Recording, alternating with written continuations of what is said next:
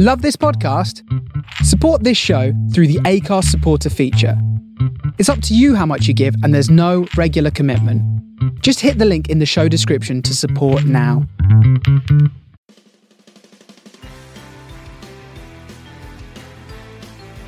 Hi, I'm Sam. And I'm Erica.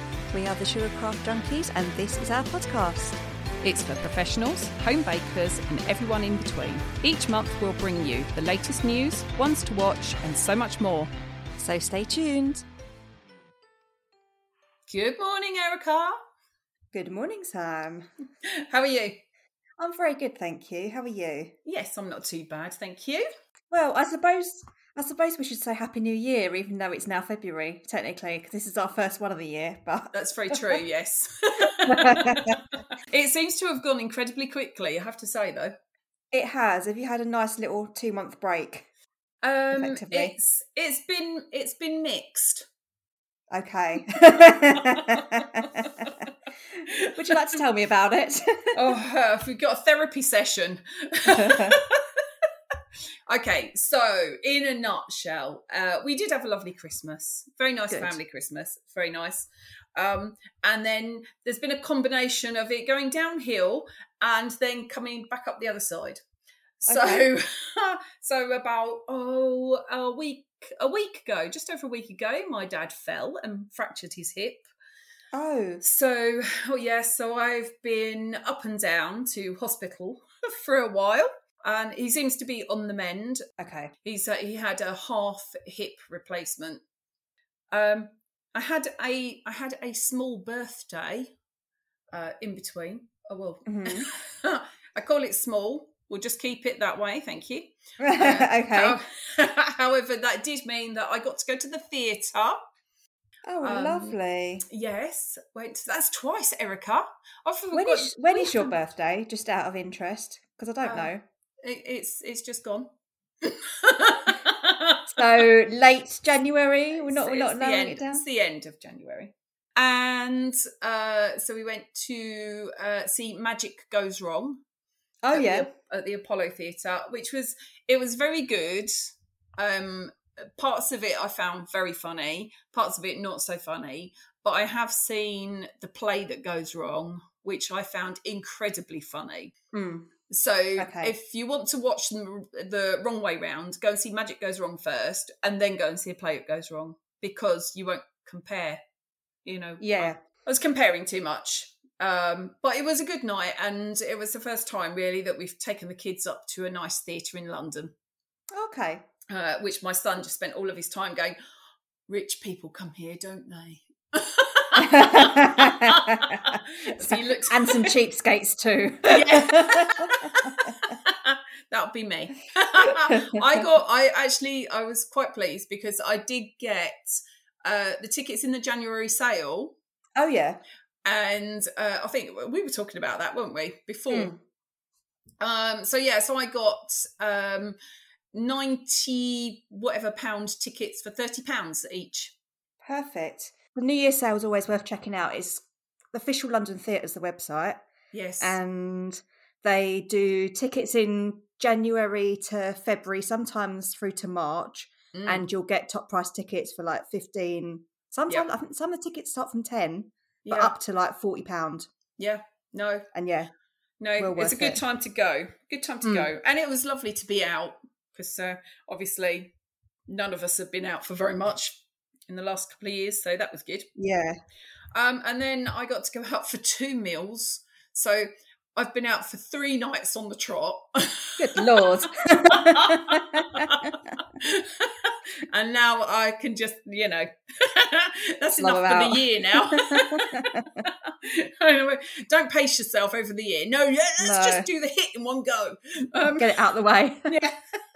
So we did that. And then just to top that, we've got a doggy. Oh, okay.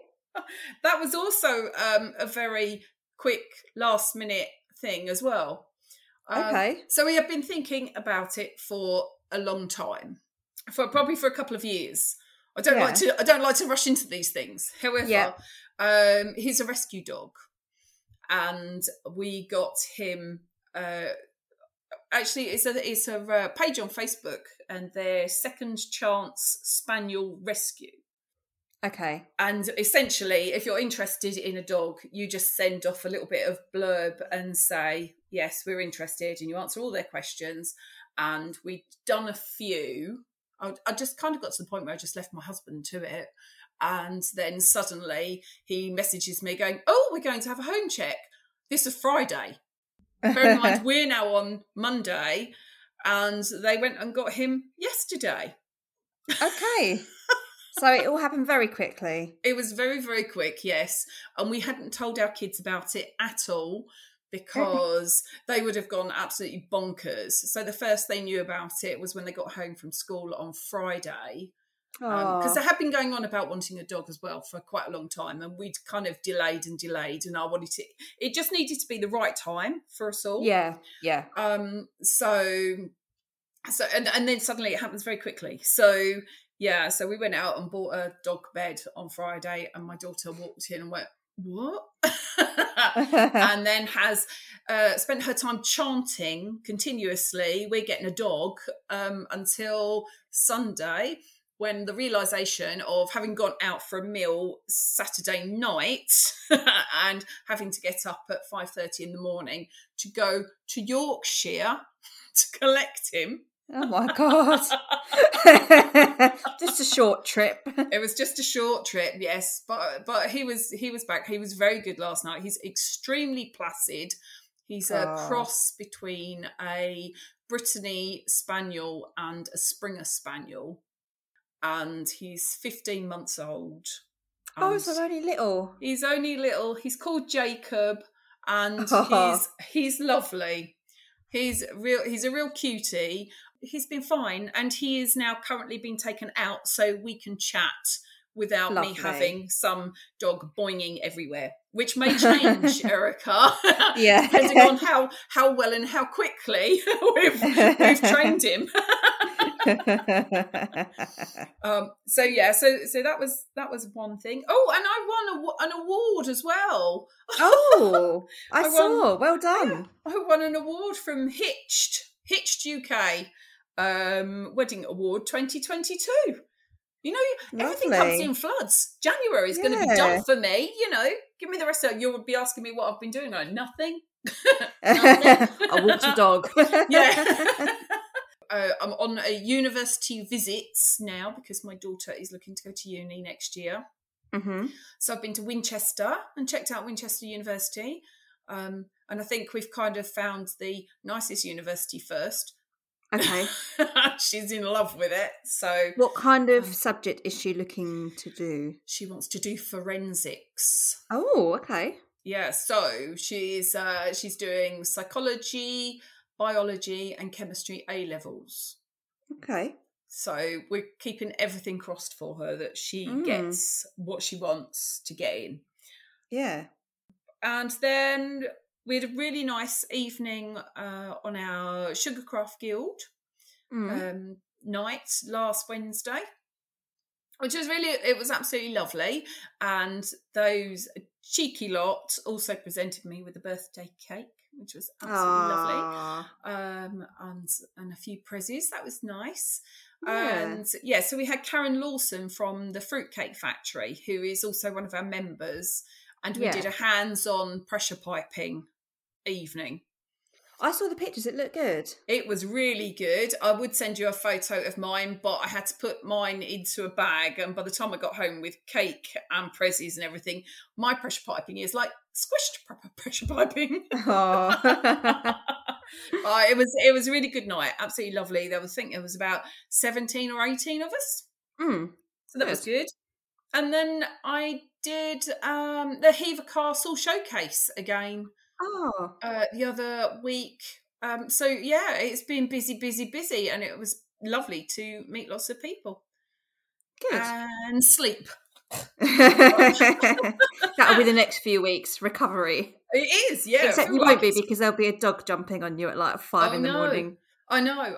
Oh, and the other thing is I've been asked to do some free classes. Obviously, I'm getting paid for them, but to deliver them free for kids over the half term as well. So okay. I'm in the process of prepping those. So I'm going to do some love bug cupcakes, and I'm going to do some dinosaur cookies. Nice. So yeah, over and out, Erica. What are you doing? Well, we did something together, didn't we? We did. Between Christmas and New Year. Yes. So we had a belated podcast Christmas do. It was great. The best time to do it between Christmas and New Year because nothing really happens. Everything's open. Everything's pretty quiet.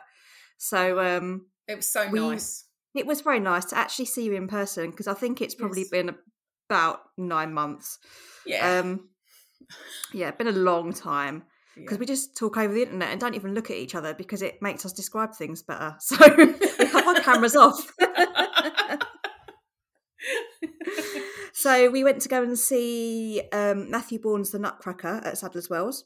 Yeah, brilliant. And had a little wander around Borough Market and round the South Bank sort of way.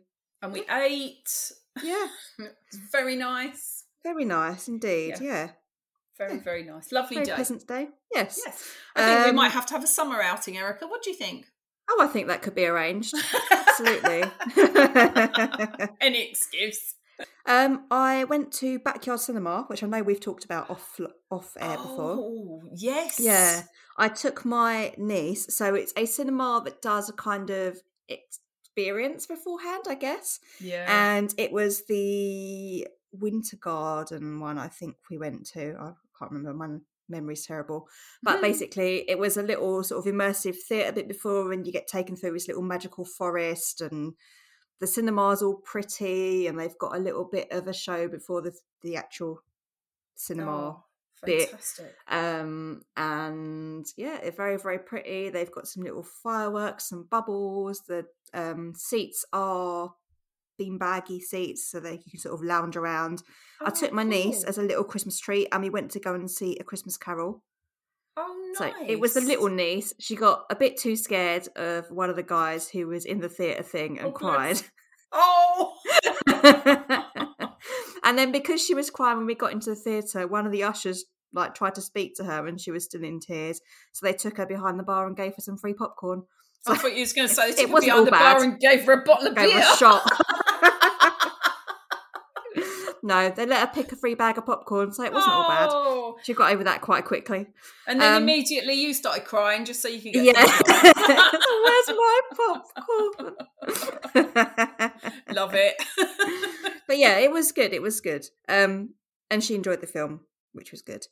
I've done a lot of tidying because I'd sort of saved it for in case we had a lockdown, and we didn't. So I felt like, okay, this is getting out of hand now. So I've tidied up the workshop and I've tidied up the loft, because the loft was just like a collection of boxes for every single thing that we'd ever bought in our entire life. Yeah. So a lot of stuff got put in the recycling, and I've bought a little, like a cage sort of shelving, and just shoved loads of boxes in it so they're not just all over the floor. Yeah. Because a lot of them are for all the Lego and vinyl pop figure things and all that sort of stuff. So it's a lot of little boxes that Matt's got up there, so they're all in there.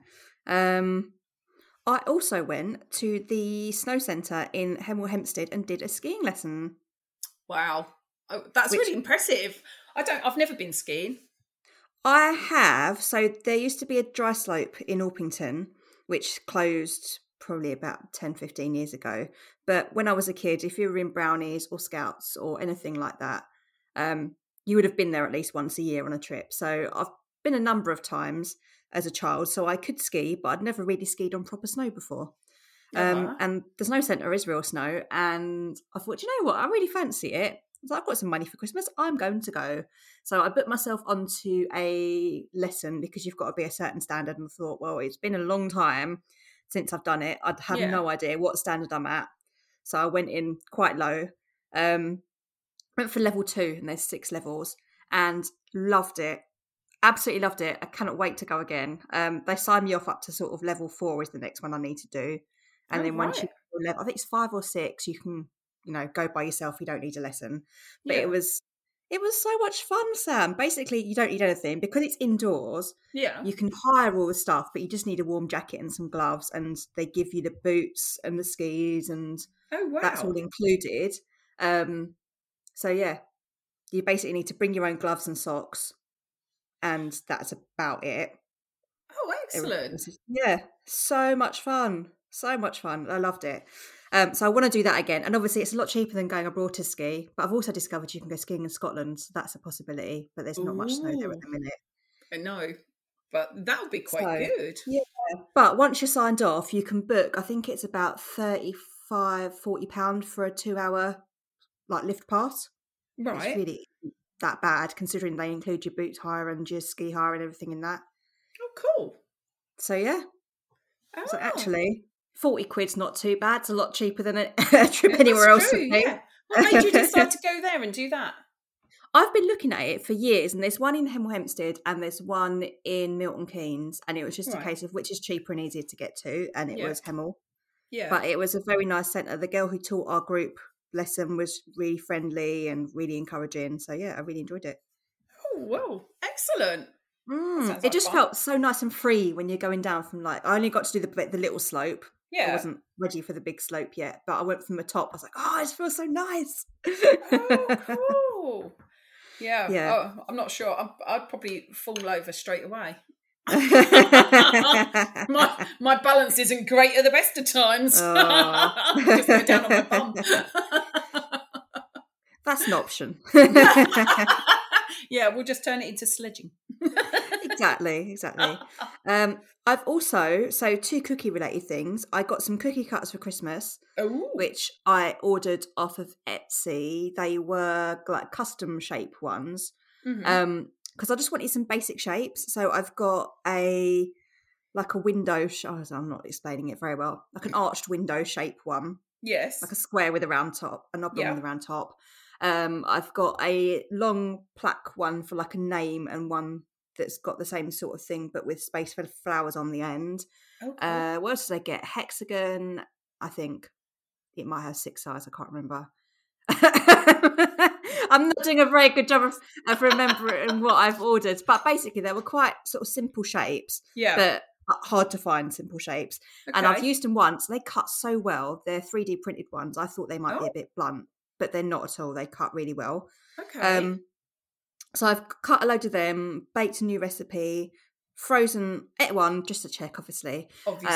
Be rude not to, wouldn't it? It would be very rude not to. Froze the rest with the intention of using them as little gifty things. So yes, I can just unfreeze a couple when I need them, decorate a couple, and done. And how did you freeze them? Have you just left them all in a box together, or have you put anything in between them? Or no, I just froze them. Okay, didn't put anything in between them. Initially, I did when I did the first lot a while ago because I was doing a class. But I discovered after that they didn't need it. If they touched, they didn't stick together. Okay. Fine.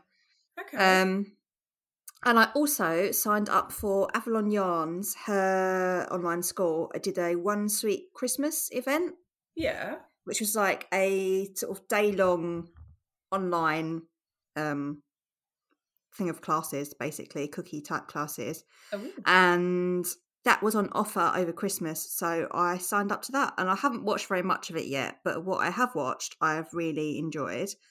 A lot of our ones to watch are on there. So there is Avalon Yarns, Cakes by Timbo, Sarah's Cookie Jar, Jennifer Reese, Karina Maguire, Crumb Cake Confection, Shannon Bond, Joshua John Russell, Amy Pope, Painted Pastry, Natalie Sidesurf, Suzanne Esper, Sandy Beltran, Arlene Chua, Julia Usher, Sonia of Lima Cakes.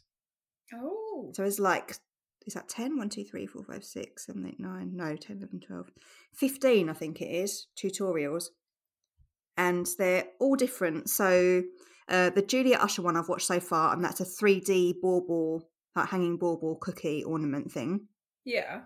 I want to watch the Arlene Chur one. That's a Mrs. Claus bake shop. So that's like a cookie, but a 3D scene. Right. Natalie Sidesurf is a Santa head bauble. Okay. There's some really nice different cookie ones. What's the other one I've watched so far? Oh, Jennifer Reese. Do you remember she was Cheese Good Gosh Ganache? And do you remember we talked about the Light Up Llama? Yes. That's on there. That's one of the classes. Yeah. Oh, wow. Yeah. Yes.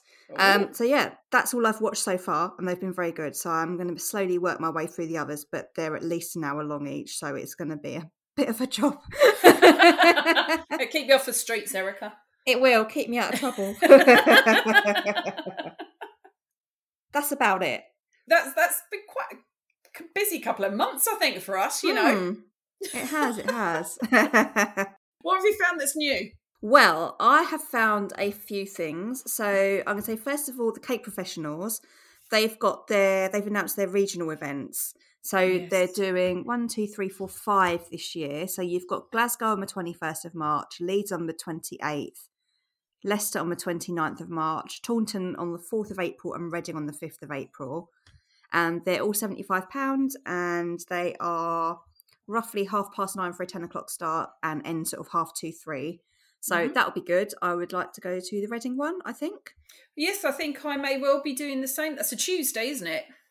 I think. Now you're asking. I'm sure it's a Tuesday because I was going to be absolutely gutted if it was a Monday, because obviously I'm now teaching on Mondays. Oh, yes, it is. Yes, and I need to put in for leave because I'm working. So, I think I did that already. I've done that. See, look at you. That. And then I couldn't remember, and I got it back. I was like, what was that for? It's always for something. I was like, what am I doing? What was that? There you go. Now you know. That's what it is, yeah. We've also got Evil Cake Genius have got some origami texture sheets out. These are for use with ganache, and they are it's like a plastic sort of former that you fill with ganache, and then you wrap around your cake and then stick it in the fridge or the freezer and then peel it off when it's done. I really like the origami cake look. I don't know how messy or non-messy these are going to be, but I'm just looking at the one with the small diamondy shapes, and that one is $10.79, normally $11.99. It's 19 7/8 of an inch by 4 3/8 of an inch. Whatever. To be specific. Yeah. I'm guessing you could easily use it for a shorter cake. I think you'd struggle with a taller one. Yeah. But they've got 3 or 4 designs, I believe. Yeah. So those are out, and they look quite nice, and there's something a bit different, I think. Yes. And we've also got the so we thought this was new, but it may not. It may just be new to cake. The Polaroid 3D candy pen. Yes. Which is being sold by, I think it's Cake Stuff. But it is on Cake Stuff. Yes, it is. Yeah. Yeah, I'm not sure about these, only because my nephew got a 3D pen for Christmas. I want to say 3 Christmases ago, because it was the one before the pandemic. Yeah. And quite frankly, it looked amazing on all the pictures and all the videos that you see. And then when you came to use it, it was like a gloopy mess that you absolutely just could not control anyway. Oh, really? It was like, you know when you use a glue gun and the glue just won't stop coming out? Yes. It was like that. That's exactly what it was reminding me of, was a glue gun. The way that it just kind of poured out. And actually if you go onto YouTube, there's some really interesting people on there that have done some reviews. And I was watching one before we started recording, and it was quite amusing watching him trying to create a flower. And I got the impression that actually I'm going to call them glue sticks. They're not the edible sticks that go in. They just don't last very long. No, and I think it's quite expensive as well. So the pen itself is £29.95. The normal price is $34.99. Yeah. And the cartridges are even more. So if you want a mixed pack, you can get 48 for £22.85 or 40 of the same colour for £19.75. Yeah. So you're looking at about 50 quid. Yeah, and I'm not sure you'd really be able to make anything that looks that refined. No, well, he was using so the pen comes with four sticks of strawberry flavour. Okay. So they've got different colours and different flavours. So they've got pink, which is strawberry, surprisingly orange, which is orange. Yeah. Yellow, which is lemon, green, that's apple, purple is grape, and brown is cola. But this guy he put 2 cartridges in, because I think you have to put 2 in at a time. Okay. And he had to refill making his flour. So that was nearly 3 cartridges already. Wow. Okay. Yeah, and that was just one, you kind of outline it as though you've got a glue gun. So you can put a template underneath, or you can just do it freehand. And then you just go round and do your design. And I think that some of them, so you can peel that off, and then you can do another one, and then you can stick it inside the other one. And I mean, it was okay. Flexible, or is it hard? Well, I think I'm not sure whether it goes hard, because they show doing lollies. But they also showed if you like drawing a straight line with it, and then you can bend it up and twist it. So whether it stays I reckon it might be. And then I reckon it might be like isomalt, and it gradually sets. Well, I wonder whether it sets, and I wonder whether it like frosts over or anything, or whether it stays clear, because it's clear. Yeah. I'm not sure. I think it's a lot of money for something that you could probably achieve. You could achieve with isomalt, obviously, or probably gelatine. Yeah. To a large extent. But I don't know whether it's going to have a lot of additional uses. Yeah, I think it's a fun toy, fair enough. Yeah. But I'm not sure you'd get a refined enough look for something that you'd want to use. Yeah, well, there's no control over how fast it comes out, so no, you've got to go. You've got to go with the flow. Yes, yeah, literally, you've got to go with the flow. Yeah, and then you get to the point where so it would seem that you've got to use up each cartridge in order to be able to stop. Which seems a bit of a waste. I don't know. No, I think you just turn it off. Yeah, there is. Okay. Obviously, you just unplug it because it's got a heating element in it, isn't it? So when you turn the pen off, it will cool down, but it will keep like spewing out this stuff until it cools down. So I think I'm not sure I'd want to invest in one. No. The long and short of it. On that. Yeah, I've got better things to spend 60 quid on. Yeah, definitely. I also found, which I'm just going to mention because we haven't mentioned any of our stuff before, just after we recorded, Laura Lucades announced that she had some aprons that were going on sale, and they looked really cute. And in the meantime, they seem to have sold out, so are no longer in her shop. So, how do you spell her name? How do you spell her name? Loukaides. Okay. So she was really well known around the time that Molly Robbins started getting famous for her carved dog cakes. Right, okay. And carved animal cakes. I'm sure she won one of the Cake International ones. But she does quite a lot of graphic design type stuff. Okay. And her shop's basically just got stickers and a duvet left in it currently. But the aprons looked really nice. I don't know how much they are because stupid me didn't look it up at the time. I just thought, oh yeah, I'll keep that. Hey. They look nice. Her stickers are nice. They're all her designs, and they're quite fun. They're a bit sort of kawaii, quite colourful. I'm just trying to send you a picture. Here you go. I don't think there'll be a price because they're not in the shop anymore. But there are ones with cake slices, basically in different colours. But she does the cake slices as stickers as well, and she does the cake slices as a bedspread, and they're not that expensive. She's got a shop on Redbubble. Yes, she does. But previously has done T-shirts and stickers and posters and phone cases and that sort of thing. Yeah. Oh, no, maybe not that. Maybe that's not her. Maybe that's just in general. But yeah, currently there's just stickers and a bedspread on there. So her stuff's nice. Her work's also nice, but the aprons are now apparently all gone. So, there you go. Don't rush out and go and try and buy one. They might come back. You never know. What have you found, Sam? What have I found? So, well, first of all, the sad news of a piece of cake in Tame is closing. Yeah. So they've put on here, it is with great regret that I must inform you that I've taken the sad decision to close a piece of cake with effect from Friday the 18th of March 2022. Sadly, the advent of COVID-19 and the lockdowns that followed in 2020 and 21 had a significant impact on our trade.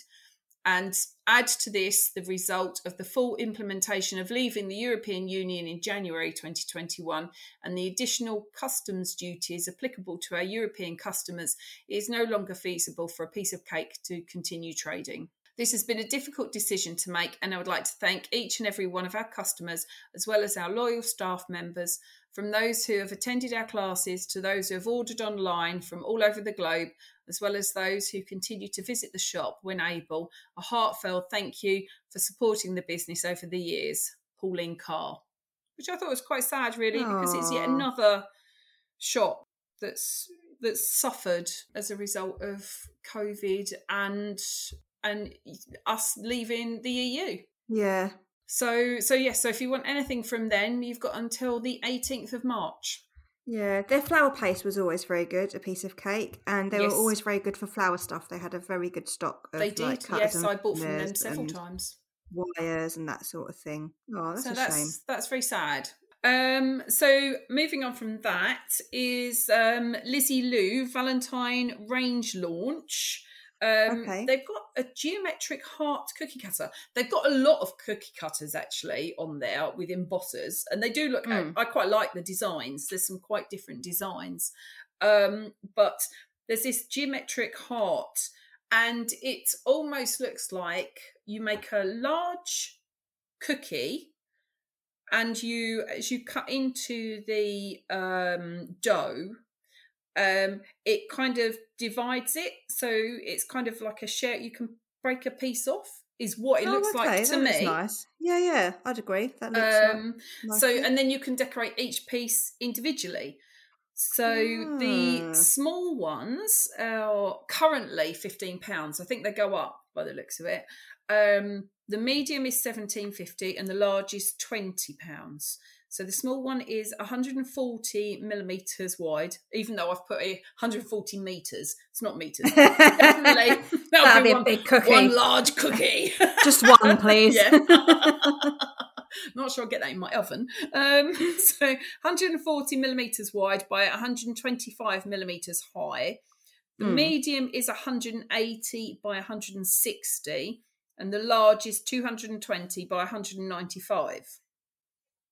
They look, I quite like the look of them actually. I do think it'll take me a long time to decorate it, but it's a little bit different. It's a bit different. Yeah. And the embossers that they've got, they're ranging from about £5.50 to £6. So I would say go and have a look on Lizzie Lou if you're interested in doing Valentine's cookies. They've got some really nice stuff on there. So it's quite I was quite impressed with that. They've also got, and I don't know if I've just not seen these before, some metal cake scrapers as well. The like fluted edge and zigzaggy type. I think they've had those around for a while. Have they? Yeah, I think they brought those out shortly after. What was it? 2 years ago, I think that I saw them at the Cake Professionals. So they had a plastic scraper there, but then I think since then they've developed the metal ones. Okay. And then they've gone into all of these other bits. Yeah. So yeah, I quite like what they're producing. So it's Lizzie Lou. Very nice. Shall we move on to our amazing topic this month? Yeah, we've got a very exciting guest, haven't we? We have, yes. Go on, you tell them. Do we need to... or do we need to explain a little before... Well, yes, it was quite entertaining. So our guest this month is Robert Haynes from Sugar Flower Studio, and it all got a bit confusing because I'd been speaking to him before I think it was just before Christmas, and we arranged a date and time to record with him. And then the day before, he also had another recording. So when I went to send him an invite to record, he thought he'd already recorded, particularly as the other person was also called, well, Sammy from a certain business of cake making podcast. Yes. Very poorly planned that the people with the same name set up the interviews, isn't it? And that yes, we're both cake podcasts. Yeah. Yes. So he'd been in contact with Sammy's husband and said, "Well, you better tell her that we've arranged for tomorrow." And at the same time, he then deleted my email because he thought that I was going a bit doolally and had already recorded. And you may still be doolally, but just not in that time. No. Just not on that occasion. No. So there may be a few references to Sammy in the interview, and that is why. And Sammy is fully aware of what has happened now and thinks it's absolutely hilarious. So we hope you enjoy listening to our interview with Robert Haynes, or chat with Robert Haynes. Okay, so today we have the amazing Robert Haynes joining us. Hello, Robert. Robert's gone back to bed. You said be quiet. Robert needs to get out of bed now. Yeah, Robert's had a little bit of a headache this morning, but he's fighting fit and ready to talk to Samantha and Erica. Good morning. I don't usually get called Samantha, but thank you. Very formal. So I'm very posh today. Oh, and Happy New Year. Yes, Happy New Year. Yes. Yeah, I know. We're always 7 days in. Who'd believe it? Yes, in 10 days' time, my masterclass starts. So I know. That's really exciting. Very, very exciting. I'll tell you what, start by telling us a little bit about yourself and then tell us about your masterclass. Okay, I was brought up on a farm up in Bolton, and this is kind of where my love of flowers came from. We moved to Brazil for 5.5 years from the age of 7 till 13. So lived up in the Amazon and was running around, chasing around, fly nets, trying to catch butterflies and stuff. Came back to the UK, went to college, catering college, and then spent all of my life, most of my life, as a chef up in Bolton, and then moved down to London, worked in lots of hotels, and then went into the contract catering side of things, where it's 7 till 3:30 in the afternoon, working for lots of lawyers and solicitors and banks up in the top, like doing the directors' lunches, where they're having like 7-course lunches with wine to go with each course. God. A banquet every day. Yeah, that's why they're called the big fat cats upstairs.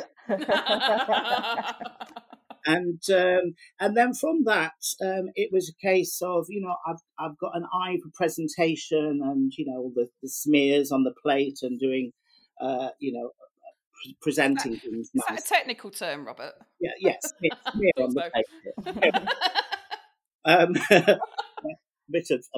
bit of caviar and a crisp, and you're away. But I have been making sugar flowers like since I was 14, making birthday cakes like for family members, and then Christmas cakes, and then started doing cakes for selling cakes as well. And just with the offcuts of the rollout icing, I was rolling those up into a little bit of a sausage roll, kind of like a little Swiss roll, and that was my interpretation of rose.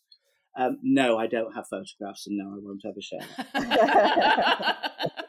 But we all start somewhere. And then from that, I then went to a sugar show at Squire's Kitchen, and then showed them, the British Sugar Guild, some of my photographs. I then went to someone's house, Jackie Backwell, to do a demonstration for her, and then After that, I then got accredited by the British Sugar Guild, and then started travelling the world. My first international workshop was a workshop for 12 people, and that was in Miami. Wow. Like I hadn't even advertised anything anywhere. It was in the beginning days of Facebook, and they saw some of my work that I was putting pictures on there, and they contacted me and said, "We would love for you to come over here." Wow. So from that, I then just started doing more and more international classes. And then in the end, it was a case of I was getting more of these workshops than I was getting the chefing work. So I just had to just bite the bullet and then start to do this full time. Oh wow! Why flowers? Why did you pick on flowers? I used to. It's a little bit of a sad story. Here we go down from the high note down to the But it was a case of it wasn't safe for me to walk around the school. I was talking to someone about this yesterday actually, and it's a little bit sad, really. As I say, it wasn't safe for me to be walking around the school, so they used to lock me in the greenhouse at lunch times and break times, and I used to have my packed lunch in there. Then I used to water all of the plants in the greenhouse and then sit there looking at the water dribbling down the stems and all the hairs on the stems and all of that. So actually, it's the silver lining. It's like, that old saying is like, the bullies have actually given me a career. So thank you. Yes, absolutely. Yeah. So, from my background of being on the farm and then in the Amazon, and just my love of flowers and trying to replicate something as realistically as I possibly can, and that's how I then started to make the silicone molds. I wanted to find somebody who could make me a butterfly body mold, and then the wings as well. So actually, that's what is just about to be coming out. They are just unmolding that actually today in America. My silicone manufacturers. I made a peacock butterfly and a blue Costa Rican blue Morpho-Melenius butterfly, one of those big blue butterflies. Yeah. And I actually made the molds of those a couple of months ago. So those have been sent over to America, and they then make the master molds from them, and then pour them from there, and then send them worldwide. So do you have to model a little bit and then send it over to America and hope it gets there? Yeah, intact. Every single one of my silicone molds that I've made, I make in my kitchen.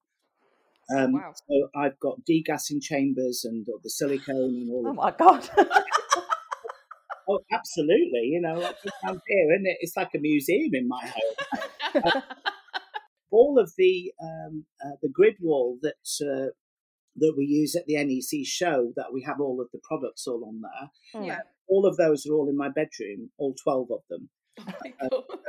I have to breathe in when I have to get into bed, and it's kind of a little bit like a maze. Like living in a cage. Yeah. Yes, gas chambers and stuff. Everyday stuff, really. Yeah. So from that, like making silicone molds, like from that, and then I then spent 2 years with the manufacturers of from Smartflex, developing the ultimate flour paste, because it needs to work for me exactly how I want it to work. And it's got so many, I had so many specifications that when he saw the list, it needs to do this, needs to do this, there was 23 different things, criteria, How long did it take them to develop it? 2 years. Wow. Yeah, 2 years. But it is, have you have No, tried? I haven't. No, I'd love to. Yeah, please do, because it's absolutely extraordinary. It's very, very elastic. As if you were on the masterclass, it's kind of a masterclass explaining all about the paste, as well as I go through every single stage of like how to correct the back of like a hosta leaf if the wire is slightly come out, because I do stakes on there as well to show people it's not all going to be perfect when you try it your first time at home. And this is what happens if you make a mistake. But you can put water all onto there, like with a paintbrush. And because it's a starch-based paste, it has sugar in there as well, but it's a starch-based paste. And it absorbs the water. So when you're going to be joining a leaf to a stem or a petal, like a tulip petal with the base of the stem underneath, you can then put water all over, like, because I put the paste onto the stem, and then just put the water on and blend it all together with the Dresden tool or the back of your thumb, and then put more water on there. So it's drowning in water. But I mean, you can't do this with any other sugar paste. No, you get like massive dents, wouldn't you? Well, it just goes shiny, and when it dries eventually, and it goes all sticky and all of a mess. Whereas mine, it's like cold porcelain, really.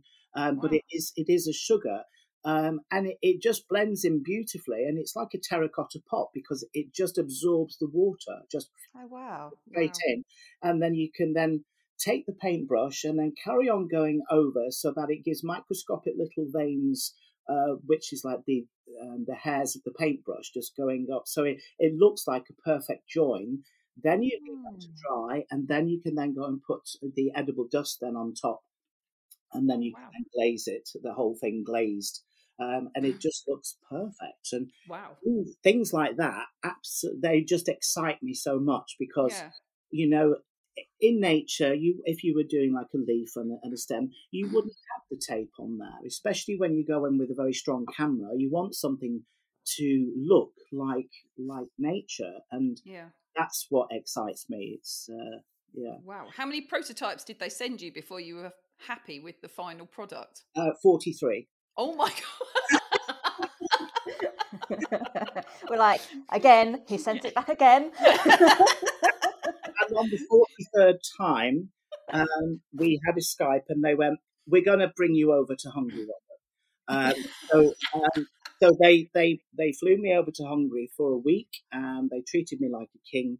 Oh, wow. And I showed them how to make 2 roses. Yeah. And they were making the roses as well. I'd never made sugar flowers, so this is the owner of the company and the managing director there, Richard and Scholt. And they, it was a point where I couldn't explain what I wanted. I said it needs to have this in it, and that's why they flew me over to Hungary, because I couldn't quite explain what I meant. When you take a rose petal out of the vena, I didn't want it to just flop in my hand. I wanted it to have this structure and that's what I mean. It's quite hard to explain. The medium inside it needs to have the body and the structure that it will hold itself up. So you can just have a petal in your hand and it stays there. And I bet they wish they'd flown you over 2 years before. But we were like 3 crying babies round the table because once we'd taken the petal out, and I went, that is what I want, like that. How it does that side, and the owner of the company went, I know the ingredient, I know it. Oh wow! Oh my God, you could do it. And he went, yes, because I didn't think that it was going to be possible. And so then we're all crying like, but it was. It's like a eureka moment. Yeah, absolutely. It really was. And, it's been sent to 43 different countries throughout the world of different climates and this, that, and the other. It is an absolutely super paste. And it's a breathable paste as well. In summer, it will go very hard. In the winter months, when it's a bit more humid, or if it was in a tropical climate, Australia or in Hong Kong, in the wet season, I've done tests on there where I've actually put it into an oasis, like a dried rose leaf, put it into the shower room and left the shower on for an hour, gorillas in the mist. And that was to see whether my glazes would work. People claim that, oh yes, it protects your work and all of that. Well, I need it to prove that. So that's what I did. And I did one leaf that wasn't glazed and one leaf that was glazed. and the leaf that wasn't glazed, it did bend over quite a bit, but it didn't come off the wire. Oh, right, good. And the one that was glazed stood completely straight up. Wow. So I know that proved that Yeah. so anything that I make in sugar, I completely immerse the whole thing, like whether it be a full rose, down into like the matte setting glaze. So if it's like a rose or a petal that doesn't need any shine at all, but does need protecting from humidity, Yeah. Because the humidity levels are different throughout the year. Yeah. And it just makes it a little bit more robust as well. A beautiful thing about my paste is that you can actually use a hot hairdryer on there as well. And with the glaze on there, it actually helps it. If you can imagine, it's kind of like a nail varnish, really. Yeah. And if you were like heating that up, it kind of goes, I'm not going to say like a rubber, but it actually helps it manipulate the petals a little bit more as well. If you're wanting to fit a guard petal underneath a rose, all those curly outside petals, and you've wired that and it's dry and you've coloured it and you've glazed it, but the shape isn't absolutely perfect to fit underneath the bulbous bottom of the rose. You can actually then just gently tape it on and then put loads of heat onto that so it doesn't fly off. But then all of the cup of the petal will then go all soft, and you can press it around the base of the rose, and then you can then put the cold air on there, like that little button underneath, like the hairdressers have on. Lady downstairs, I've got a hair salon up here. All the time with a hairdryer, but it works an absolute treat. It really does, because it will just soften it all up. You move it round and then set it, so the cold air then makes it then set in that position, and then you can then carry on taping down, and it fits perfectly around the base. Is that a bit like they do with the chocolate and the freeze spray, isn't it, to set it all in place? Yeah, absolutely. And that's actually where I kind of thought about it. I'd done a project for Squire's Kitchen many years ago of a white amaryllis, and there was like 3 of them, and of course we're all on the last minute. I should. So the photo session was on the Monday, and I'm still scratching around at 7:00 on Sunday night and still haven't got all of this together. Then realised that my petals, they won't fit around the base, that they all need to go around. So even with that flower paste that I was using years ago, there are other flower pastes that this will work. And I just put heat on there because I was thinking, shall I put them under the grill? Toast them. I just had my fish fingers, chips and peas sat there, and I'm like, how can I do this? How can I put them there? And then I started thinking about the chefs with a hot pulled sugar, and they use hair dryers on there as well, to keep it at a temperature for them mold. And I did that, and it went all floppy, and I'm like, oh my god. And then I put the cold air on there, and then it set, and I'm like, oh, Eureka, of course. Oh wow. But with my paste, it does it even better. It loves it because it's been designed for that. Yeah. Lovely. Yeah. I've seen you do that at demonstrations a long time ago, using the hairdryer for hot and cold. So yeah. Yeah. So I've then went on to just develop lots of other products, like the colours, the glaze, the glue, the tools, the paintbrushes. Oh, the only thing I don't have is a grooved board. Well, I have designed a grooved board, but as of yet haven't found anyone to manufacture one. If there's anybody out there, we'll put you in touch. Because the groove board that I have designed has got the grooves which look like natural rose leaf grooves along the back of a rose leaf, not just a sharp triangular point. Yeah. Okay. And it's got tiny little grooves in the side that you can use scientific wire in as well. Like if you were going to be doing cherry blossom, very, very tiny wires. And, so once I do have the groove board in place, then I'm going to then start thinking about writing a book where I can then cross-reference everything with all of the products that I've got. And yeah, and that's why I've not written a book yet. I have put on my website that Robert is writing a book, but that's only for me to. That's your to to-do make list. you do it. Good job I wasn't going to ask you how it's coming along then, isn't it? So how long does it take you to make a flower from beginning to end? How long is your piece of string? Right. So say a rose then. Okay, a rose. I'm going to just slightly detract here, and I'll probably then come back and ask you, what was the question?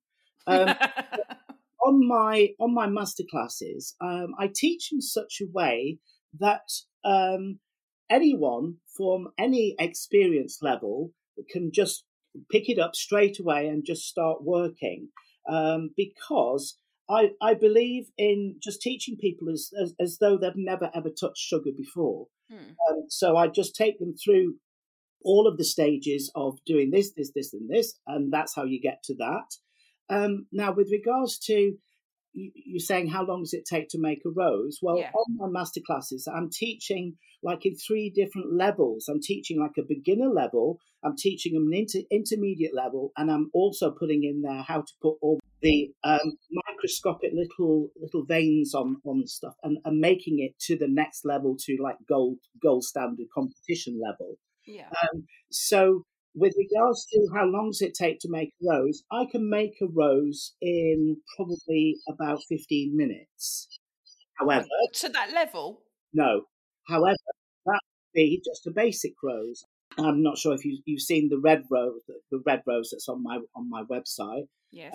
That took me a day and a half. So. So if it takes you a day and a half to make a rose, and you make all these other beautiful flowers, when do you get time to do the silicone and developing everything?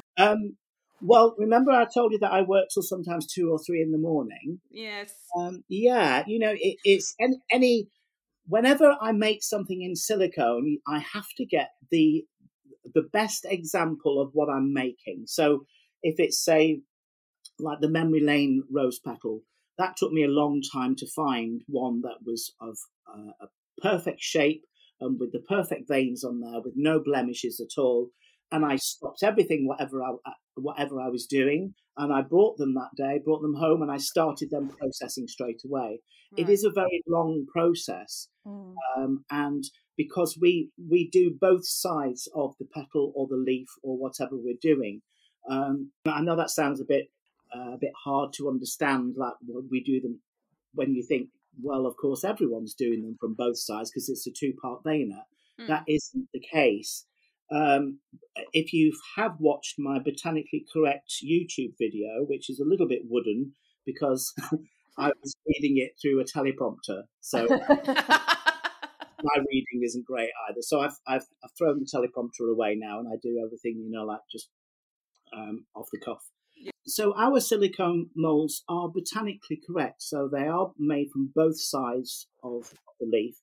And other brands that are out there, they will actually just do one side. So the back side of a leaf that's got the big central vein on there, all the big veins. They then put the silicone onto there. They then let that set, then take that off, then put a release of cream on there or Vaseline, and then put silicone on the top of that. And then they let that set, then cut those 2 out in one, then open it up, and that only gives you a replica of the back on both sides. So if you've ever made a sugar, like a leaf, and then put the other veiner on top, and it then cuts the paste, there's your reason why, because that big central vein that's on the top side, it actually shouldn't be, it should give you the space of that central vein that's down in the middle. If you've put any of my silicone veiners together, or my manufacturer, we both have our own range of silicone molds. Their range is called Simply Nature. They're from Sugar Delights in America. And my range is Sugar Flower Studio by Robert Haynes. Jason Donce is Jennifer Donce's son, and he's the one who came up with the way of how to make a double-sided silicone mold, so there's no air bubbles at all. You can put them underneath a microscope, and there's no air bubbles, because if you can imagine, if you put a whole leaf down inside silicone, all of the air bubbles will come up underneath the leaf. Yeah. So we've Jason devised this way of how to do it. Of course, I can't share that, but it's all right. Don't worry. I won't be making any in my kitchen. That's why they are a little bit more expensive, and they are used with the top grade food grade silicone. A lot of these other ones that you get, some of them are not made with food grade silicone, and they start crumbling after a couple of weeks. And if you put a silicone mold onto paper, leave it there overnight, it's actually, the oil is actually leaking out of them as well. So there are so that's why I always say, always buy something that's quality, because it will last you, and it's not going to tear or break or anything like that. No, absolutely. I've got one of your rose petal veiners actually, and it is my favourite. I've got one as well, Have you? Yeah. There you go, Robert. We do own stuff of yours. Yeah, we have got some. I've got visions of you now, though, right, wandering around all the local florists, inspecting all their flowers, like, no. You was thinking florists, I was thinking people's gardens. Oh, okay. Absolutely right there, Sam. I used to go out on my bike and with my trusted scissors and an Aldi bag, and off I would go. On the dead of night. Yes, I would go out in the middle of the daytime, and I would remember street names and corners. It was just hanging over that garden. Yeah, that one. And then off I'd trot with on my little bike. But so I live in an apartment. Yeah. Don't have any gardens, so now you're going to be counting how many flowers I got in my range. Yeah, what's your radius, Robert? I go down to the flower market in London, and that's not far, is it? You've spotted there. Yeah, and I go down on the train and then come back on the train as well. But I go down early on a Sunday morning, Saturday morning, and come back with loads and loads of flowers. And you have to buy like a bunch of 24 roses. But it's as I say, you can just go through and then just dissect half of them like that, and maybe find 2 or 3 petals that it's like, right, that's the right size, that's the right shape. And also as well, the veins on there, if they haven't got much veins, then they're not going to show in the veiner, and people won't buy them as well. No. This is what is so a little bit annoying, is that these unbotanical veiners, they look great because they're both veined really well on both sides, but it doesn't give you a natural leaf or petal, because there's not, it just pushes the paste through and just gives you an over veined petal or leaf. If you put any of our veiners together, especially like the leaf veiners, which had a stem attached to it, I'm actually doing that at the moment, if you can imagine. I've got an English ivy in my hand. And I'm putting the veiner together, and where the stem will have come out, there is a hole there. So of course that gives you space for where the wire would be going into there, because that will the natural stem would have come out of that space. Yeah. So that's a job for you, to go rifling through your cupboards now and then putting all of your veiners together. And I'm going to have a look to see it, what they're all like. I tell you what, something that you mentioned about you going up to London on the train always reminds me of what you came down to our Sugarcraft Guild and you bought our water lily you was doing. Yeah. And the fact that you carry it on the train all the way down, no problems at all. Yeah. I carry anything like that, it would just be in pieces. How do you manage it? And a full shop as well, I would imagine. Yes, Um, you did. in 2 suitcases, yeah, just Poppins is the surname, dear. Yeah, I've actually had a Perspex box that I take with me wherever I'm demonstrating, and on planes as well. Or it used to. It's got a little door that opens on there, and with a key, and it's got a handle on the top. And it cost me like nearly £300, but it's a good one, and it fits onto most planes as well. There is that's good. a little space on planes that I found that it can just fit. That's mine. Yeah. Well, I actually took a tape measure on planes with me.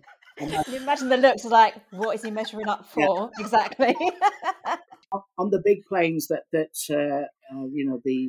Atlantic planes, I actually asked if I could go up into their first class, into the coat rack that's on there.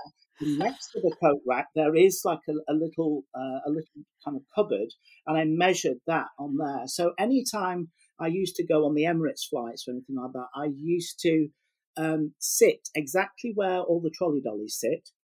And before that we were boarding, and I would then sit there with something made in sugar in there and just wait. I'm thinking they're going to start looking in a minute. Any minute, they'll start looking.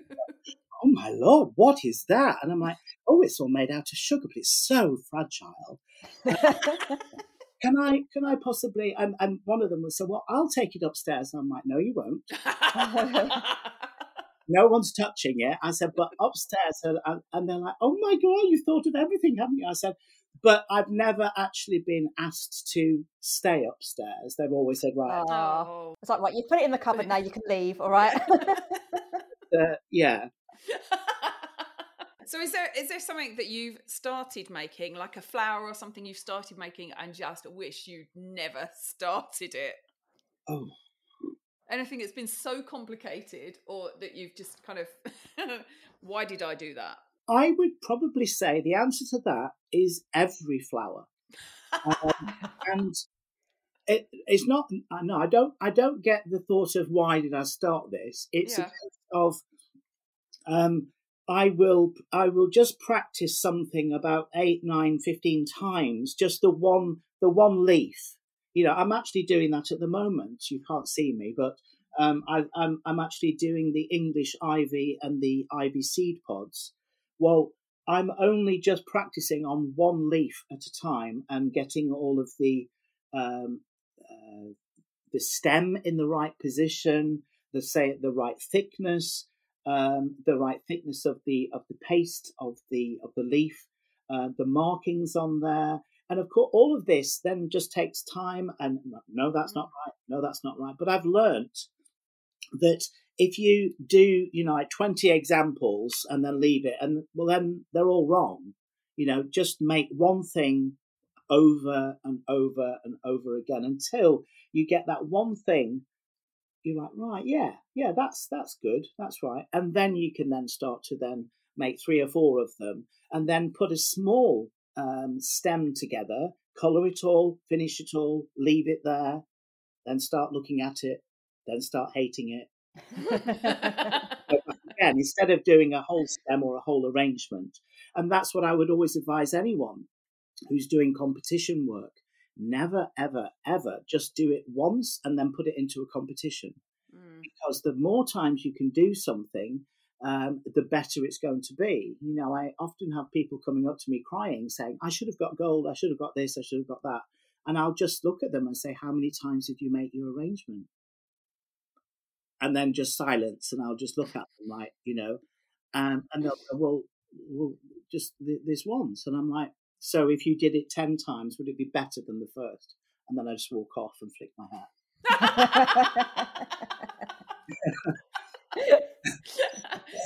There's a wanted poster. Competitions. Avoid this man. That's why I don't like judging, because people don't like to hear the truth. They want you to say, yeah, it's fabulous. But I have one of those LED little torches that I shine behind leaves. I do that in a class. Whenever I teach a class, I'll get everyone to take their first leaf and take it to the window and put it up against the sun so you can see how much paste have you allocated for the central vein on there. Because if you were to take a real leaf and put it up there, it wouldn't have a big almighty thickness down the middle of it. And that's why I want to design my own the grooved board. So it only allocates that amount of paste that's down there, because it is weight, it's extra weight on there. So you need to then get a bigger wire that is then more visible in there. So you need to have the smallest wire possible, really, that's going to take all of the weight of the leaf, but not be seen, really. So you're kind of making your dream kit, basically, aren't you, Robert? All the stuff that you want to have. It's like, right, I need one of these. Can I just tell you both, I've actually got tears in my eyes now, because every time I touch sugar, I'll find a new way of working. But just talking with you two lovely ladies this morning, I've actually just thought, oh my Lord, I could get transparent wires. Wow.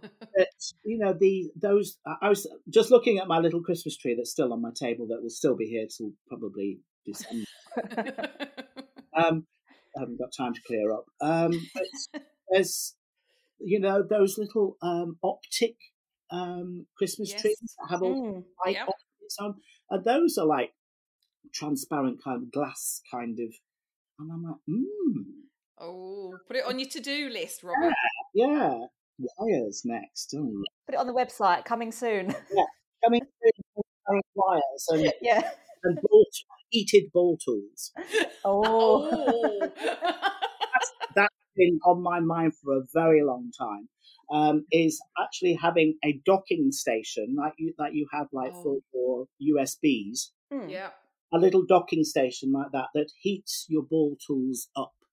So if you can imagine, if you go on with a cold ball, you've heated your paste up, you've rolled your paste out quickly, you've cut it out with the cutter, it's still warm on your board, you take it off, you insert the wire, take it off, put it onto your foam pad, but then you go on with a freezing cold ball tool. Well, you want the ball tool to be warm so that when it goes on the edge, it then just still softens the paste, and then it just thins it really nice. So that's why before I put my ball tool onto the edge of the paste, I always use my fingers first. Yeah. And I'll do most of the work with my fingers, and then I'll just finally then use a ball tool right on the edge. I do remember that. I do remember that you always spent your time using if you can use your fingers, you will. Yes. Well, they're the best tools, because you can feel the thickness of the paste as well, and it's when you put your fingers flat on top of it and rub them over the surface, that's where you'll find there's a thicker piece of paste over there, So yeah. So tell us how long it took you to develop your masterclass. A year and a half. Was that a year and a half and thinking, maybe I should do something online, No, I actually I've spent an absolute fortune. I've spent nearly 20 grand on the 3-camera setup that I've got at home, and all of the private classes that I've had with my trainer. His name is Adrian Salisbury. And anything with regards to online or YouTube or whatever, he does masterclasses in that. And then, of course, he does private classes as well. Oh, so I'm not technical at all. And the template that I've used for my whole online school is a very professional template. And he showed me how to use it all and how to set it all up. And so, yes, without him, I still would probably be trying to sort it all out. But yes, it's taken the last 2 years, really, year and a half. Have you got to the point now where you're enjoying it, or does it still feel like, oh God? Oh, do you know what it is? I was literally dreading the editing process. Yeah. Because there's no way that I'm going to be able to do that. And actually, that is my most favourite part of the whole process. Oh, really? Yeah, is because that's where it all kind of comes together, and I can take this bit out and this bit out, and well, that's the great thing about doing it yourself, isn't there? Because if there's a bit of it that you don't like, you can just remove it. Yeah, absolutely. I mean, if you can imagine, I absolutely go to jelly in front of a camera, even on my own at home. I just become very, very nervous, and my legs go to jelly, and because my expectations are, I want it to be perfect. Yeah, and it's not. And wherever I'm now that I've stopped writing my script and reading the script, I will just start to just do it, and I don't know. I need to think of something over and over in my head before I actually say what I'm going to say. Yeah.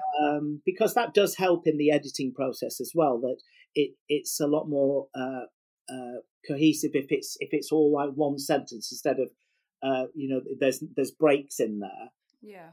And that will come in time, but I don't need to keep beating myself up in like, well, it's not that perfect, but it is my first time of doing this, and you can see, because this is a 3-week masterclass, on week 1 I am a little bit like a frightened rabbit, and then week 2, I'm a bit better, but week 3 I'm making kitten noises and actually smiling. You're quite at home.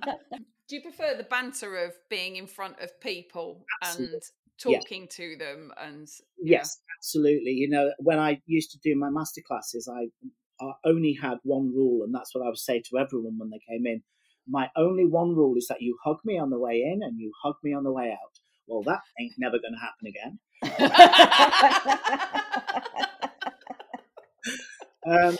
Yeah, absolutely, because I can hold people's hands, and I can go around and I can show them how to use the tools and how they should be working, and yes, and looking at when someone has done something, and I'm looking over the top of my glasses as I'm working as well, and I see that they've just then managed it. Then their elbow comes out and they're elbowing their friend that's next to them and going, "Oh, look what I've done." It's those little moments that it's like, it's just gold. It absolutely is gold. And from a teacher's point of view, it just nourishes you, and it's like, I am doing something right here, and it's like, wow, oh my Lord, I've made that happen, really. I've helped that along the way. I love teaching. However, I could only teach 12 people at a time, and I could teach up to 15, but I chose to just teach 12 because then you can give a lot more to that group.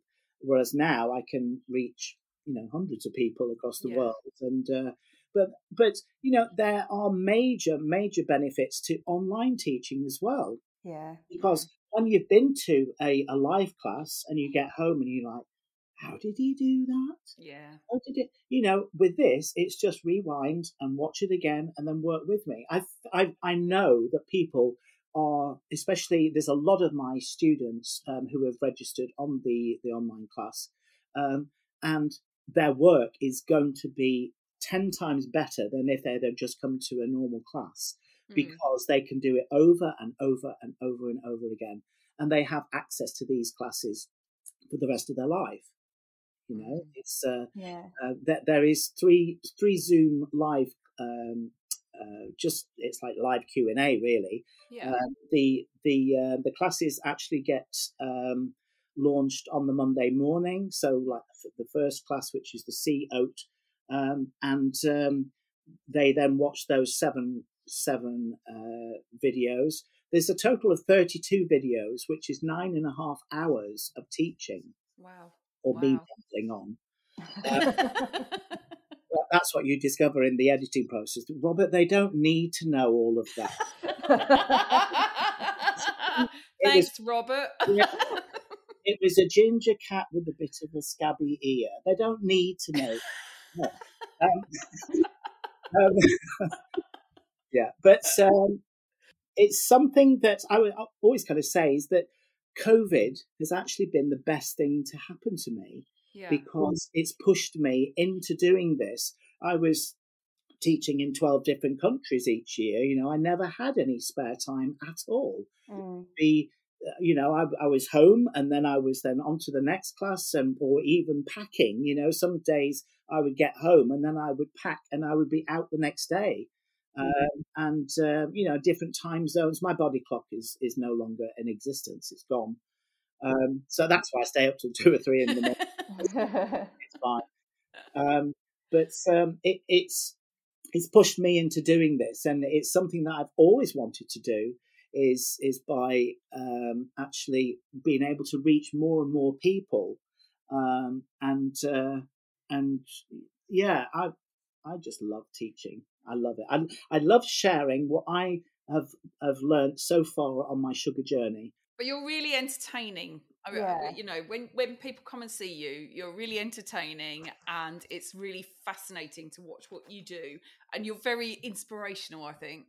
Thank you very much. Thank you. But people learn having fun.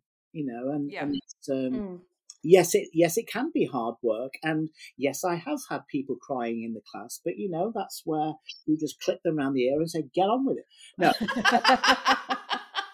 No, there was a lady in America that was like just absolutely sobbing because I was trying. I had to move the class on, and I said, "It's fine. Everyone else has done 9 leaves. You're doing 3, but make those 3 leaves absolutely the best that you can. Don't just push through them. In fact, I would much prefer everybody make 3 leaves and get those really, really good instead of having a big arrangement. But that's what people wanted to do, and so, But yeah, of course, I stayed with her and I made the rest of the leaves with her through lunchtime, and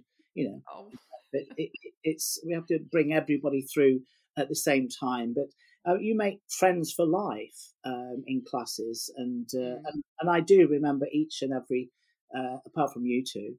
Apart from Sam, actually. All right. I remember every single one of my students, because I have is rapport. I've never used that word. Is rapport the right? Sounds like a good word to me. Yeah, I think so. I do. I care about each and every single person that comes in the class. Except for us. Yeah. Well, that would be your fault, Sam, for having the same name as someone else. Yes. Sorry about that. No, it's fantastic because I'm still going through the questions here that I was sent by the. Yeah, just scrub her name out and put my name. Oh, it's the same name. Yeah, that's okay. So what's going to come next then after this masterclass is finished? So that's what I've started on now. Is I'm doing. I'm not going to tell you which flowers I'm going to be doing. Okay. I'll keep that a secret. But it is going to be a selection of 3 flowers because I want to make an arrangement. Yeah. And what I'm going to be doing after this masterclass is finished, I'm going to then split this masterclass into 3 subjects. As it is, on the Monday they get this flower, on the next Monday they then do the hosta flower, and then on the 3rd week they do the anemone. That's the current class that's coming out on the 17th. But those will then get split into 3 different classes, and they will become single classes. And then the next class I do will have 3 subjects that will then get split into 3. And then over the year, I'll have then numerous flower subjects and leaf subjects that people can then buy a membership for the year, and they can pick and choose which flowers that they want to be doing. Because in arrangement, there's going to be something in there. You think, well, I'll never make one of those, or I don't particularly like that flower. Then the classes then become what's known as evergreen. So they'll be there all year round, and people can then just pick and choose. So there won't be, this class is coming now. Yeah. It's only that people can then just go onto the online school and pick and choose what they want. That sounds like a great idea. Yeah. I was just going to say, now you've got all this online stuff that's kind of getting set up, this is going to potentially free up some time for you in the next sort of couple of years. Have you got plans to sort of take some time off, dare I say, and go and explore and not teach at the same time? You're absolutely joking.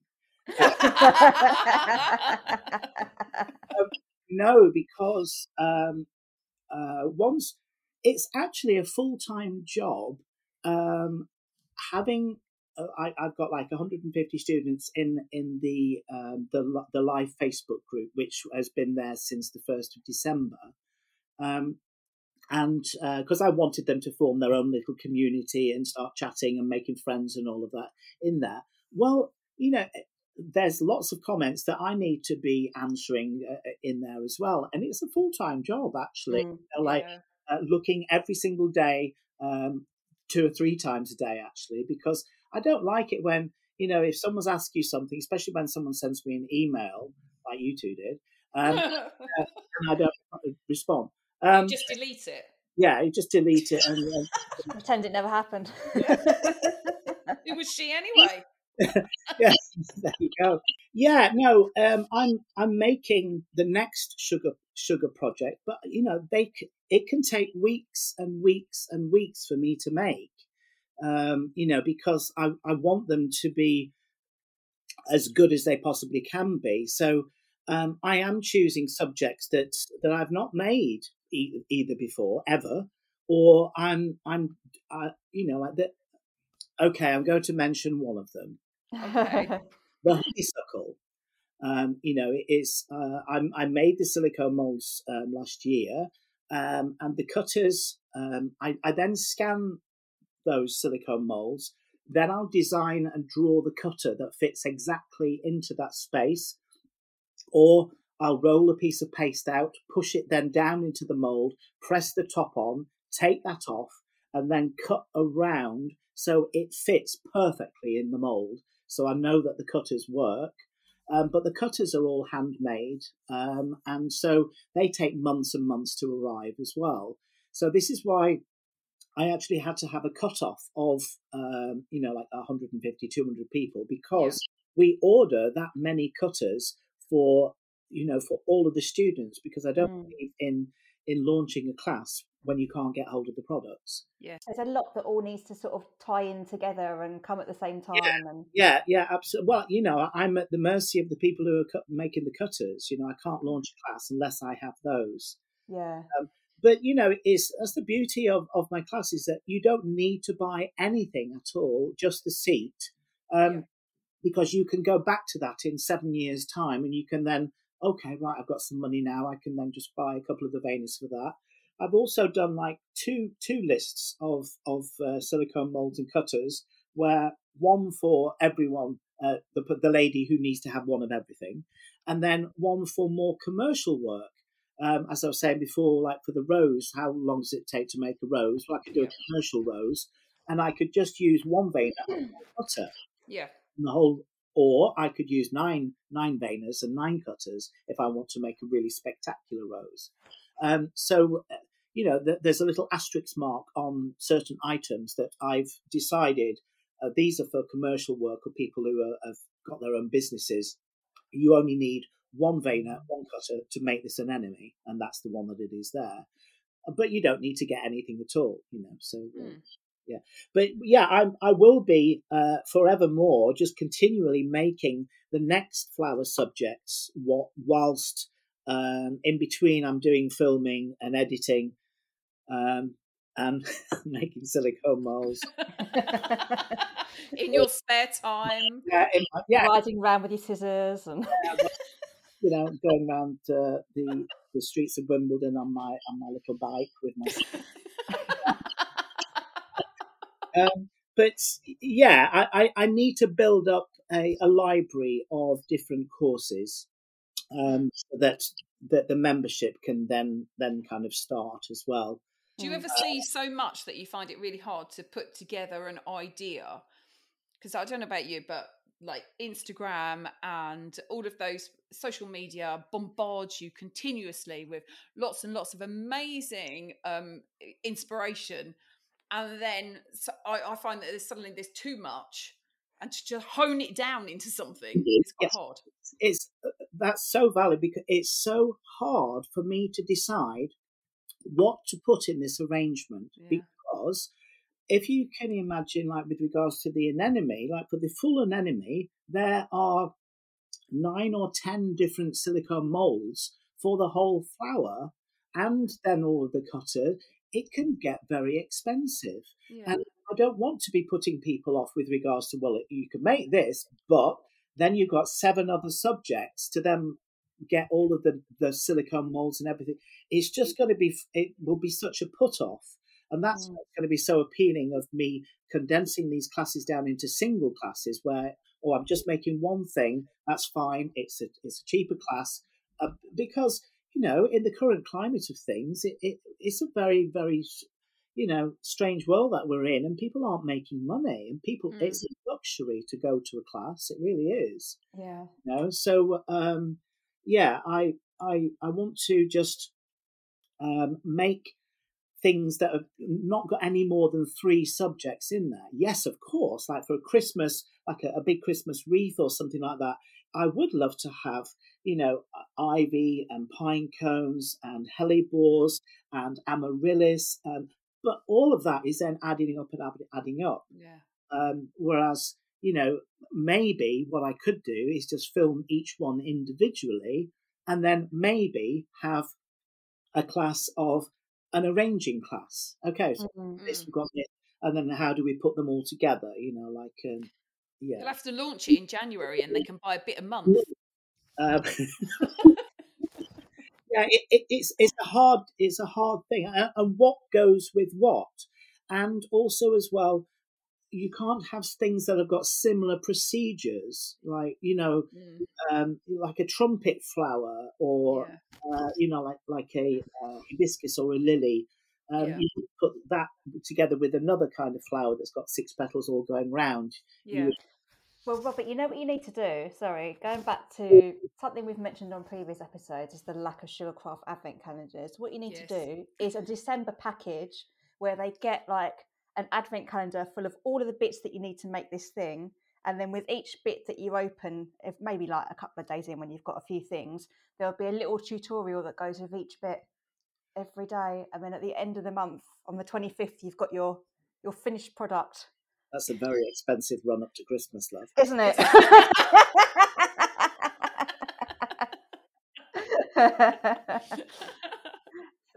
For the lady who has everything. I'm actually going to be bringing out like those 2 butterfly molds soon, but I do want to be bringing out a colour range that matches that, especially the blue butterfly. I want to be getting lots of different tones of luster blues that you can then put onto, so then when you do move the wings on there, that it all then has those fantastic colouring. Where do you start, Robert, when you say you want to make all those lovely luster blues, but where do you start? Pantone. Oh, obviously. I've chosen all of my colours from a Pantone sleeve. There's hundreds and hundreds of different tones. That was an interesting day, actually, with me and a kilo of cashew nuts. Really? I put all of the yellows down onto my big dining room table, and there was 89 yellows. And I put them down, and I'm like, I have to choose 4. Oh, no. Oh, yeah, so I'm then taking a cashew nut, and I'm putting 1 cashew nut on there, 1 on that one there. And I'm like, no, don't like that one. So then I'd eat the cashew nut.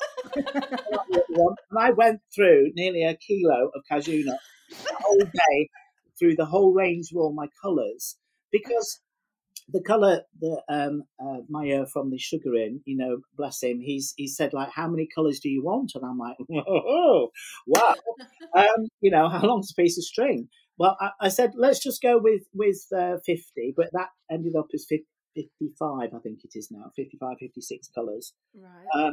But yes, going back to your advent calendar idea, I would like to do like little a package, like for like a memory lane rose, if that was the class, then these are the colours that I would use for that memory lane rose. These are the veiners and the cutters that you would need for that. And it would all be like in one little kind of package, like a price kind of thing, and gone. If you just, and that's all you need to make that flower. Yeah, that would be nice. Yeah, and then we can all go and put it on our Christmas list. Yeah, and it's like it'd be a nice gift to get, wouldn't it? Because it's like the whole thing. You would want for nothing. It's all there ready. Yeah, so, exactly. And like if I was doing like a variegated ivy. Like to give you the different tones of colours of greens and greys and eucalyptus tones, all of that, like to do the painting in this, and then a little painting class to go with it. Yeah. Wow. Well, actually, that's what I did on my hosta leaf. It's got all of the variegation painting on there, and that's what's on the class. Have you not come to the class, by the way? No. Sorry. well, Advent's gone, love. It's the January sales. Robert, you know your colours? Sorry, just a little question. Yeah. When they're on your web, whatever website you're selling them through, does it just say the name of the colour, or can you search by like the name of the leaf, and then it will give you the colours for that leaf? What a fantastic question, and I have the answer. Now, I took a long time to think about this, of course, after I've had my fish fingers, chips and peas, sat there thinking, I took this scenario. If you go into a shop and you're making a daffodil, and you go up to the lady and say, have you got daffodil yellow? And she says, no, sorry, we've only got primrose. All right, well, I don't want it then. And then you walk out. Well, colours, I didn't want to be naming mine like daffodil yellow, primrose yellow, buttercup yellow. I wanted to use the colour tones. So a rich yellow, a deep, like a warm yellow, a cool yellow, a soft yellow, light yellow. And that's what I've done. So if you're kind of thinking, well, actually, on this green leaf here, I need more of a warmer green or a richer green around, and that's what I've called all of my colours, so that they're all got like intense, bold, warm, rich. To make us think for ourselves about exactly what we're creating. Well, yes, because like when you do go to like mix, you would never necessarily just take the colour straight out of the pot and put it straight onto something. You would kind of maybe want to just put it onto some grease. Don't ever put it onto onto paper towel or kitchen paper like I used to years and years ago, because it just absorbs colour and it just disappears. So always use greaseproof paper. Put it onto that, because and then of course you can fold the greaseproof paper up and then pop it back into your pot. Yeah, you can then mix the colours up, and that's what I've really gone to town on as well with regards to showing people, because that is one of the hardest things to do, and I recognise that because I have problems with that all of the time. And that's why I do like these examples of 9 times. It will be 9 times of the different colouring. Do I need to be steaming it a little bit before I then put on a little bit more, steam it a little bit more, then put it into the glaze, then colour it a bit more, then put it back into it's all of those different of how do you get that colour tone on. And colouring is very, very hard, but I've tried my best with regards to showing people how to hold the petal. You don't hold it flat like that. If you're putting the colour on, it will just then colour the whole of the leaf. You want to be bringing up the tones of all of the raised veins that are on there, which I call the mountains. So you're going to be putting snow on top of the mountains, but if you then take your paintbrush over again, you're just removing all of the snow from the tops of the mountains. And I tend to have little phrases like that stick with people, like it's a way of learning as well, and not just don't just do it like that. Think of, you want to put your snow on the mountain, and you're like, yeah, you come out of my class thinking, where on earth have I been, Narnia? Yeah. So you obviously, you inspire all of us. Who inspires you? Mother Nature. Are there any other artists Oh, that inspire you? absolutely. Yeah. There are loads and loads of artists throughout the world. Laura Tossato. Oh my goodness. She's an Italian lady. She works in cold porcelain, but she specialises in fruit. And I saw her work many years ago, and I actually took Jennifer, who's my silicone manufacturer. I took her there for us to just have a private class with her, because it's the way that she teaches as well. It's so charismatic. She really cares, and you can see that she just gets wrapped up in her own little world. And we both were opposite her, and she wasn't even looking at us. She was just caressing this pair, like going around like this, and we're like looking at each other, going, "Is she going to look up at us in a moment?" And then she realizes that we're there for a class. But she just shows you, and she shows you how to cook the cold porcelain, like in a frying pan with glue and all of this, and it's just because it's a different medium to what I use. It's just so interesting of how she can get the translucency, like on a stem, with regards to how much porcelain powder she puts into the porcelain that she's making, and how much gouache, which is like a paint, so you can the light can go through the stems that you see, and this is something that I have to do with my sugar, but I have to do that in the colouring because I can't make. Oh, there's another idea. Oh. No. Oh. Quick, get a pen. Yep. That's actually something that I've always wanted to have, is like a sugar that can have different levels of opacity. So, it's going to give Smart Flex better watch out. I think they should just get you another ticket. Well, it is. That's something that we're going to be working on, is a green paste next. And of course, I can't be asking them to be making me 25 different tones of paste, although I would like. But what I'm going to be doing is we're going to be developing. I believe it's a dust. It's a concentrated dust. So you only need a tiny little pinch of dust that you put into your paste. So it just will mix straight into there like corn flour will. You just mix it through, and it's a really strong pigment. It's like the original pigments that they would use to colour pastes. It's not an actual concentrate gel or anything like that. It's a dust. It's the original pigment. So that's what they're just sending me a sample over at the moment. A bold red, a rich green, a tender green, and a black as well, because my paste obviously is white, and I want a black will be the ultimate test of how strong are these pigments. Because before I used to use Trex and mix up my dust colour into that to create like its own paste, and then mix that through into my flour paste.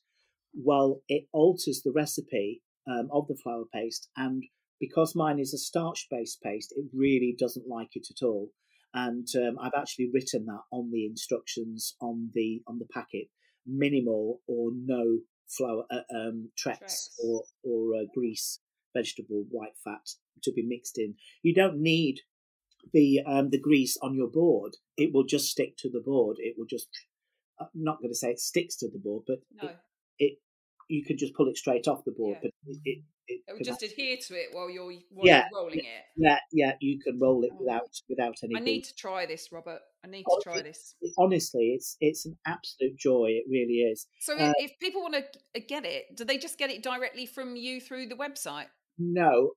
So the only thing that I sell from home are the silicone molds and the cutters. So the colours you can get from Sugarin UK, which is up in Scotland. Mm-hmm. And the cake decorating company is just about, their order is nearly ready now. They're going to be stocking the colours and the glaze and the glue The glaze and the glue are available from Sugar in UK as well. So the colours and the glaze and the glue are both going to be available from those two companies. But if you look on my website, there is a distributors page, and if you just click on the links on there, that will take you to the various sites throughout the world where you can have a see if they're selling that product, or just email me. You know, I spend my life answering. You delete it. Yeah, that's right. You're never going to let him forget that, are you? Yes. Do ask me, and I obviously can let you know. There are lots more places that are going to be starting to stock my paste as well. I know that it's now available in France, Czech Republic, Poland, Slovakia. Wow. Yeah, I'm going global, love. Well, why not? And so you deserve to. You've put in so much work. Well, Jennifer is selling it in America now, but it needs to be widely available, and it's one of those. It's a product that you're going to be using over and over again. Yeah.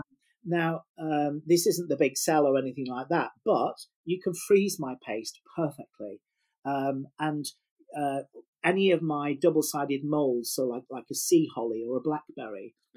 I fill both sides, put the wire in there, and then put the whole mold into the freezer and leave it in there for half an hour, and then just take it out, and it just comes out absolutely perfectly with no marks or anything, just perfect. Yeah. And then put your wire then down into your Oasis, and then it just defrosts naturally with no sweating at all.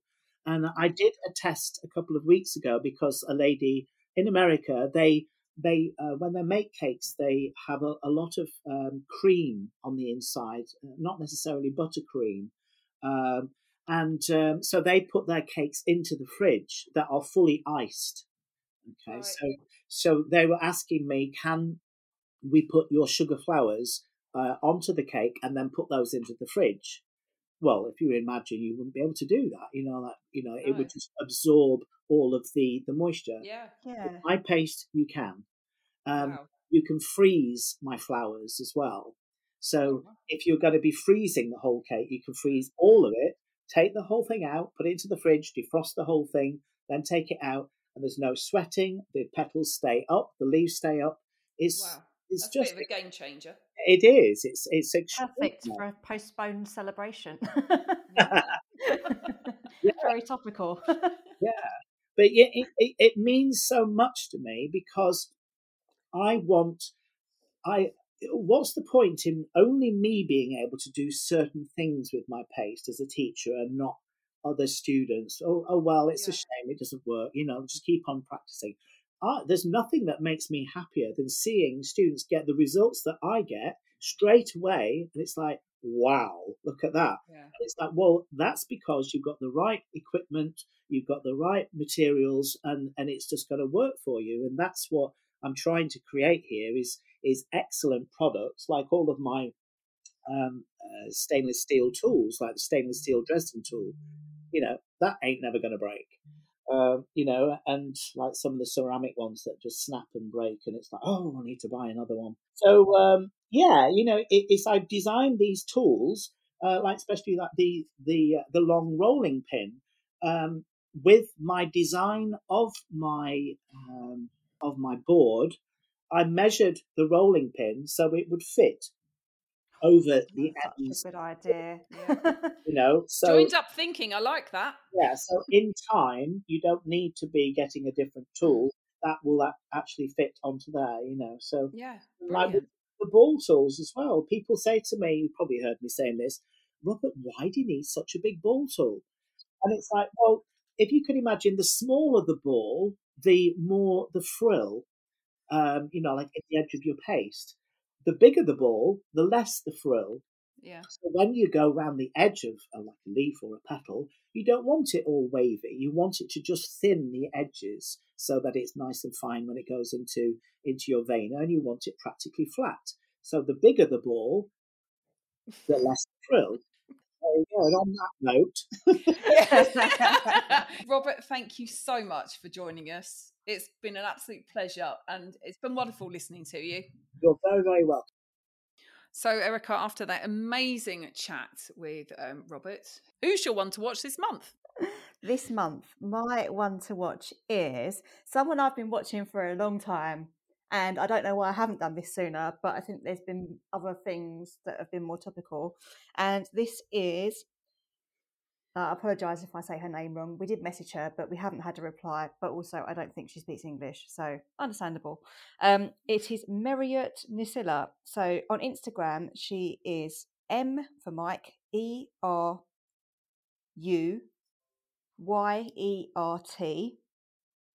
NURSILA. Yeah. And she is based in Kazakhstan. She is it says origami cake designer. I love that. And she does do the most fantastic sculptural cakes. I think they're mostly done with chocolate. I'm not 100%. There's a little post where she's talked about herself a bit. So she's around 22 or 23 years old currently. And she's been doing confectionery since she was 13 or 14. And I don't know enough about Kazakhstan to know whether this is a style that is very popular in Kazakhstan and she's kind of following a trend, or whether she's leading the trend and actually there's not many people doing what she's doing. But what she's doing is amazing and it is very different. It's very origami, sculptural. There's a lot of videos so you can see how she does stuff. And a lot of it is to do with getting textured paper, which she it looks like paper. It might not be. Yeah. Which she folds and then pours the chocolate on and lets it set and then wraps. But gets the crispest, cleanest edges and sharpest corners you've ever seen and doesn't make a mess. It doesn't go everywhere. It's just incredible. And I absolutely love all the angles and all the lines and just the way she puts things together. It's just such clean lines. It's just unbelievable. She does make it look very easy. I think I would end up with a huge just chocolate mess. Yeah. They're all tall cakes. There's a lot of tiered cakes. I think they're all wrapped with this, I don't know if it's cardboard, if it's paper, what it is. And then you sort of see her peeling it off. But they're great. They're so different. And so there's like some of it's airbrushed, some of it's pre-coloured. Some of it, I know she's done some with that, I don't know what you call it, where you spray on the buttercream and it looks, maybe it's not buttercream, but the sprays that look like velvet. Oh, yes, I know what you mean. Yes. I think it's a chocolate spray, isn't it? Yeah. Because, yeah, I don't know if it's what it Gives is. it a velvet texture. It sprays it on, looks like velvet. I think it might be, is it cocoa butter, maybe? Yes, I've got a feeling. And she's done, the last couple of videos I really like as well. So she's done like a cone, like a Christmas tree type cone, sprayed it in the green velvet. And then around the outside, layered up squares, but sort of offset them. So it looks a bit like, reminds me of a bit like the DNA kind of helix, double helix sort of shape. Yeah. And then hidden inside is this green tree that you won't be able to see until you cut into it. She can do sugar flowers. She can do all sorts of things. And it all looks absolutely stunning. It's so tidy and neat. And it's not all hidden in the photography because there's quite close-up views.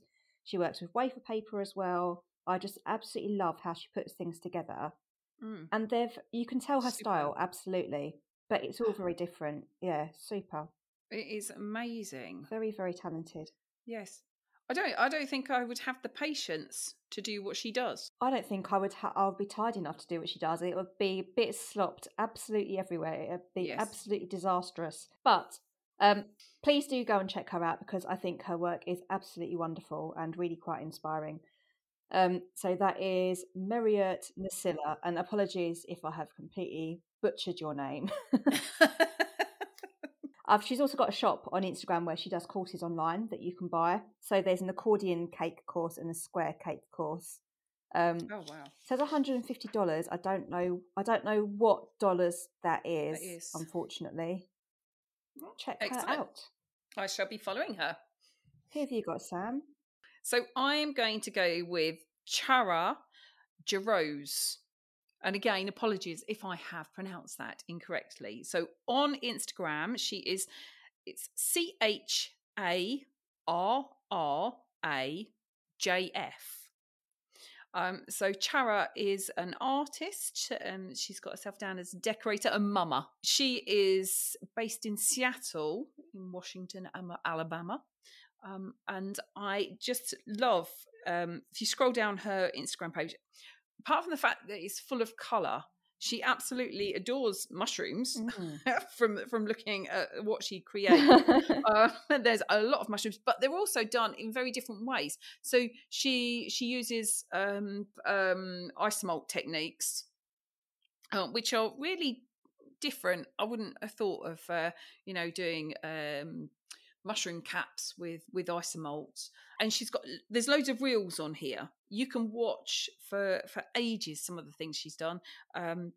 Like there's bits with gelatine, and there's a lady who she looks like she's in a lake, I think, kind of looking up just very serenely in this lake. It just, the colours and the textures and the way it's all put together, it's very well thought through. And it's just different. Yeah, I really love this stuff. Yeah, it's cool, isn't it? Yeah, the jelly pops. Oh my God, they're amazing. Yeah, I know. And when they're half done in like isomalt or gelatine, and then there's something else kind of coming out of the top. Yes, they're like little underwater scenes that are like half under the pond and stuff. And yeah, it's very different. It's very inspirational, I think. Yeah. I think and so. Even all the way through, the different ways she uses isomalt on the side of cakes as well is completely... Yes. It's different.